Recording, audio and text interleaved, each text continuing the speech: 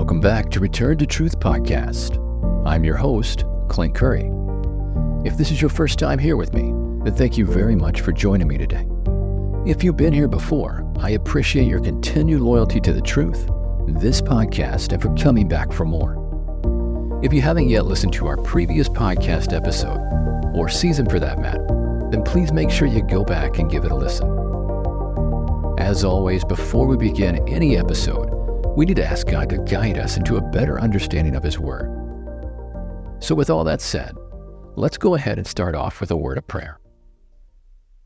Dear Heavenly Father, thank you for allowing us this time to study your Word and what it is that you are trying to tell us. Continue to save us from ourselves. Continue to allow us to see only you in this world and nothing else. In Jesus' name we pray. Amen. The title of today's episode is Going Under.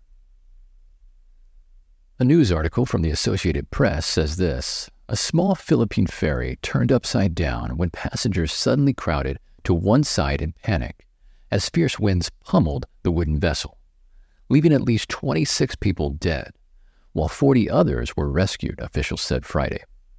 Coast Guard and police said search and rescue efforts had resumed after a pause Thursday night.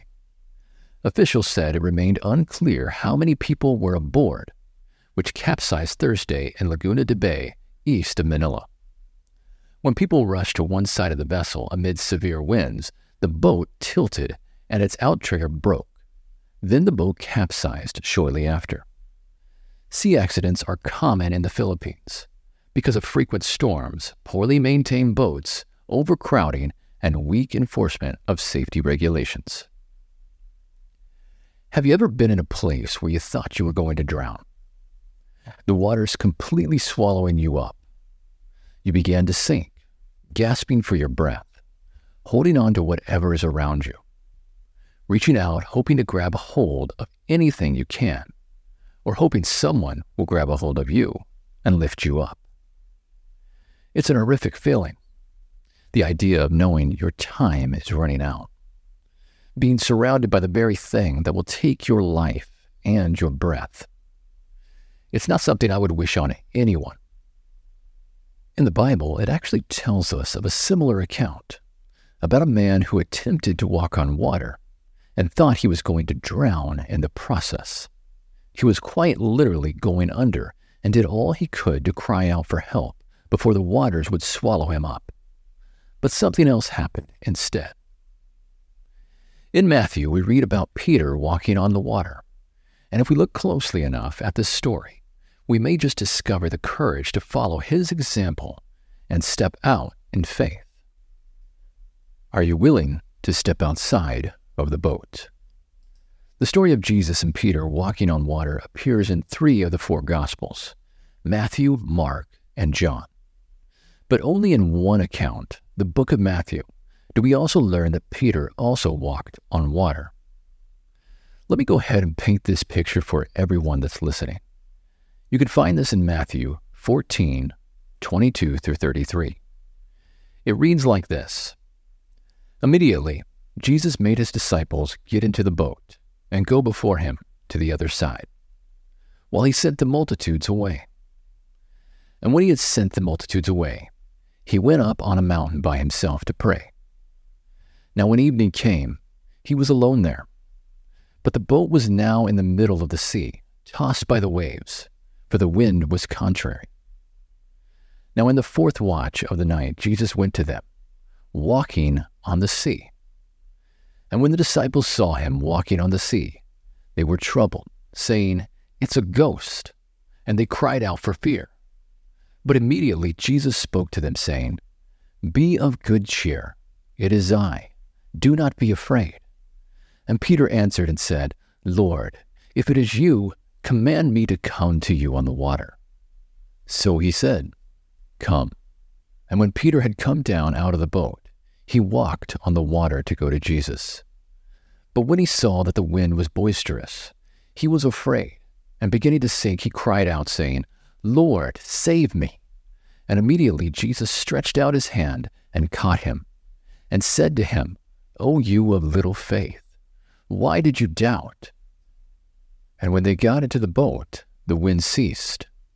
Then those who were in the boat came and worshipped him, saying, "Truly you are the Son of God." There are an estimated 236,000 annual drowning deaths worldwide, and that's just the ones we know of. That's an astounding number for just drowning. However, did you know that there are millions upon millions of people who are drowning every single day in a completely different way? They are drowning spiritually. Some are slowly killing off their chance at eternal salvation. They are depleting themselves of every last bit of oxygen that they have, and they don't even know it. Or maybe they do and they don't care. Soon they will blaspheme the Holy Spirit, and the watery grave will be their house in the depth of the sea.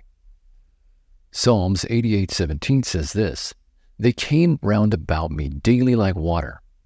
They compass me about together." The things of this world, the cares of this life, and the sinful desires are slowly surrounding them, overtaking them, and they are getting deeper and deeper into the waters of sin. Sometimes the storms of life are pushing them back into the boat, away from Jesus, where they think they are safe in their own world. To be honest, drowning spiritually has an even worse fate than drowning physically. What does Jesus say about it? Well, it's not good. Matthew 18:6 says, "It were better for him that a millstone were hanged about his neck, and that he were drowned in the depth of the sea." It would be better for you to drown physically than spiritually. That's what he's saying here. In other words, have you no idea what you are doing to yourself? You can't even begin to fathom the idea of what you're giving up. Is it even worth it? The short time we live on this earth is nothing compared to eternity.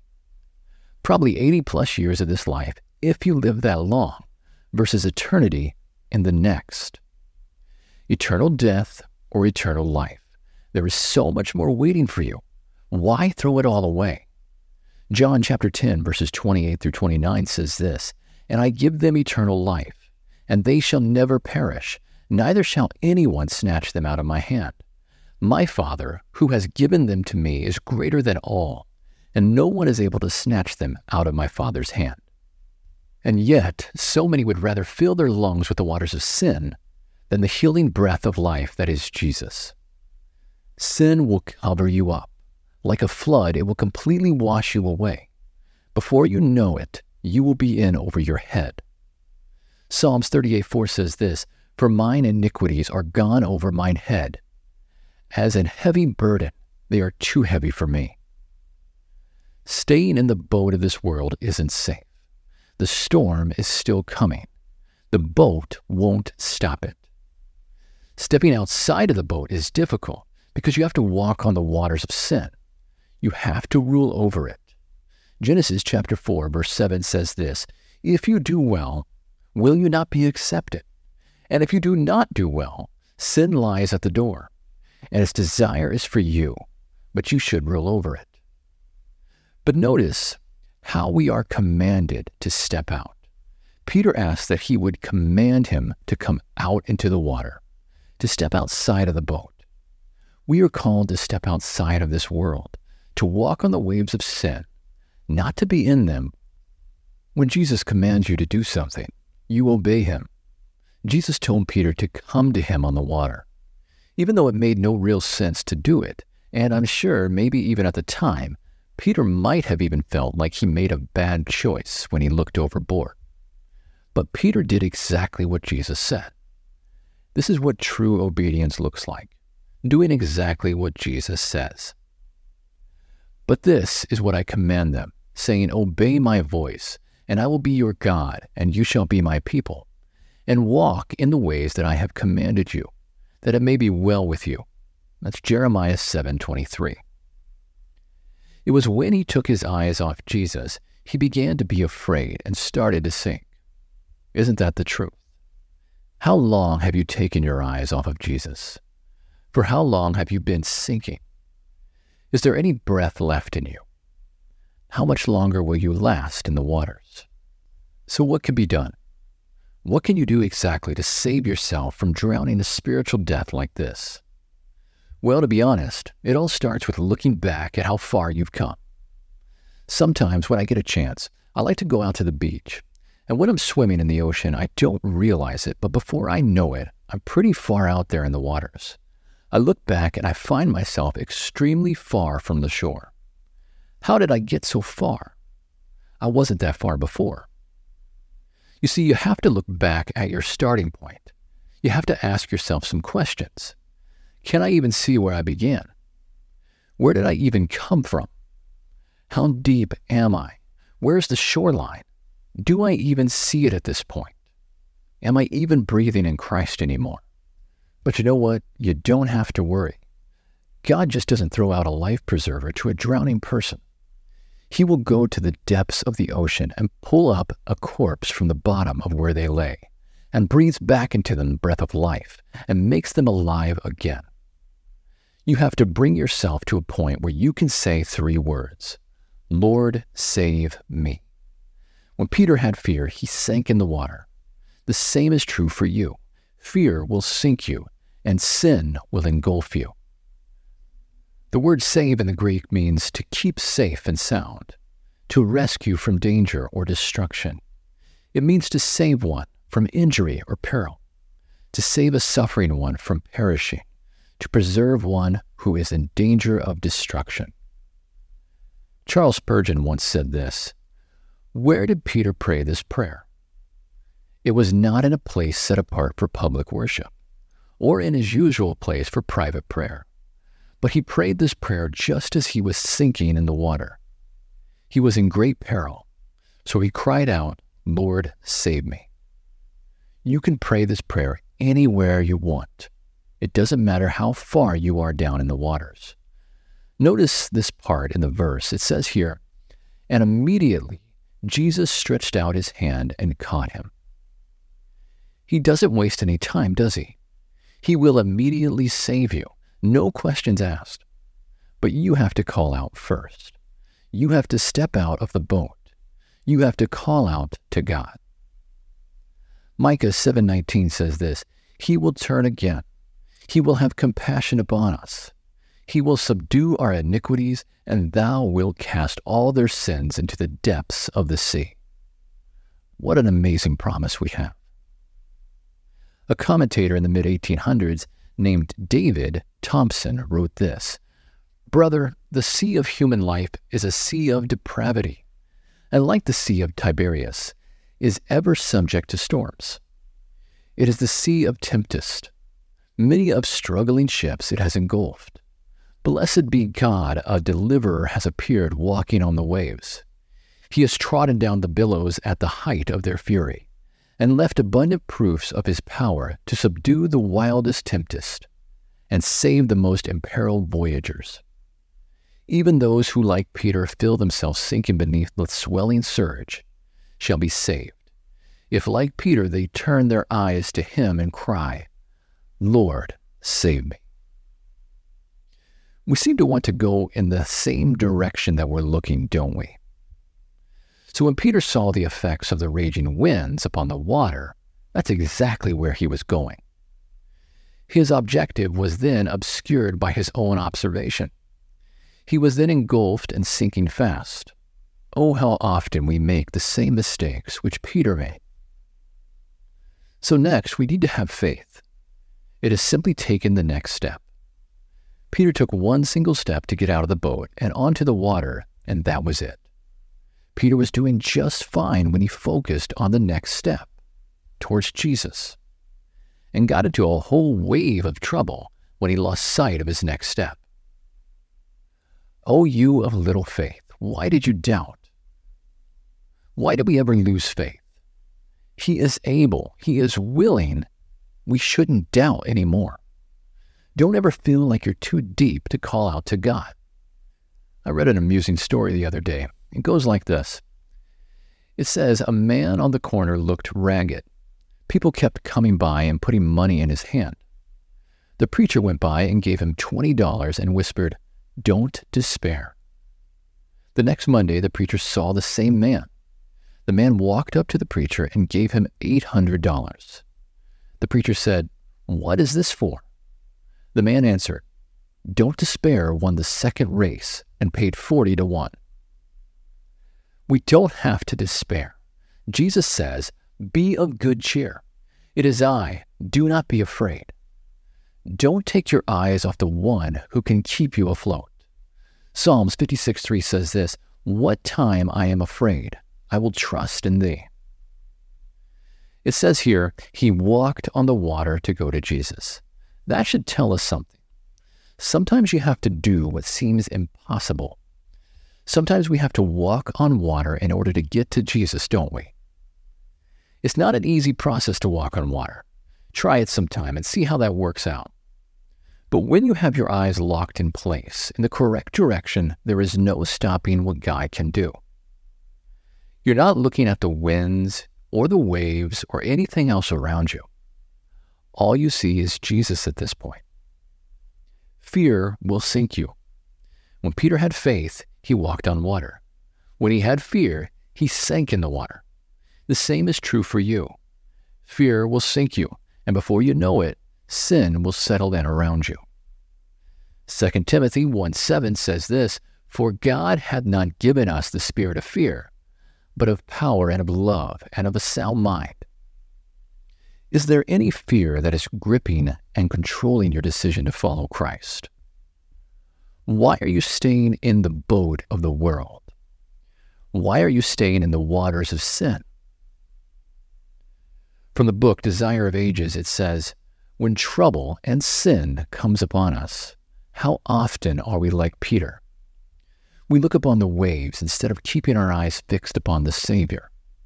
Our footsteps slide, and the proud waters go over our souls." Jesus did not bid Peter come to him that he should perish. He does not call us to follow him and then forsake us. "Fear not," he says, "for I have redeemed thee. I have called thee by thy name. Thou art mine. When thou passest through the waters, I will be with thee, and through the rivers they shall not overflow thee. When thou walkest through the fire, thou shalt not be burned, neither shall the flame kindle upon thee. For I am the Lord, thy God, the Holy One of Israel, thy Savior." No sooner had Jesus taken his place in the boat, the winds ceased, and immediately the ship was at land whither they went. The night of horror was succeeded by light of dawn. The disciples and others also were on the boat, bowed at the feet of Jesus with thankful hearts, saying, "Of a truth, thou art the Son of God." With that said, the next part to this is having strength to keep taking those steps forward to Christ. He will help you. He will strengthen you. And I promise he will uphold you. It says here in Isaiah 41:10, "Fear thou not, for I am with thee. Be not dismayed, for I am thy God. I will strengthen thee. Yea, I will help thee. Yea, I will uphold thee with the right hand of my righteousness." This world will continue to drag you down into the depths of sin. There's no doubting that. But if you continue in the path of God, you will be unstoppable. But will you listen? How long before you go fully under and it's too late? Once you are under the waters, it's hard for anyone to hear you. So let's recap real quick. The boat is this sinful world we live in right now. We think we are safe and sound in our own corner of the boat. A self-sense of safety. No one can touch me, we think. But in reality, you are already sinking and taking on water. And regardless, the storms are still coming. These waves and storms are the sin of this world that will try to take you down, lure you away from the one you seek when you do get the courage to step outside of the world or the boat. Your steps equal the faith and strength you have in Jesus to continue forward to him without stopping. And your sight must be in direct contact with him at all times, or you will find yourself at the bottom of the ocean. So in closing, get out of the boat, walk on the waves, and seek out the one who will give you true safety and eternal life. You drown not by falling into an ocean, but by staying submerged in it. Get out while you still can, while you still have breath left. That's all for today's episode. Thank you so much for listening. We have so much more coming your way. Don't forget to follow us on Instagram. Just search the name Return to Truth and look for the logo. So feel free to drop us a Bible question and we will answer it here live on the show. You can also leave comments or even request a shout out. You can find Return to Truth on many different podcast apps. Just search Return to Truth and look for the logo. Make sure to follow this podcast channel on any of those apps or websites to stay up to date. Don't forget to then comment and rate because I want to hear from you. And please remember to share this podcast as much as you can. New episodes are dropping every single Monday. So remember to stay tuned for our next episode as we return to truth.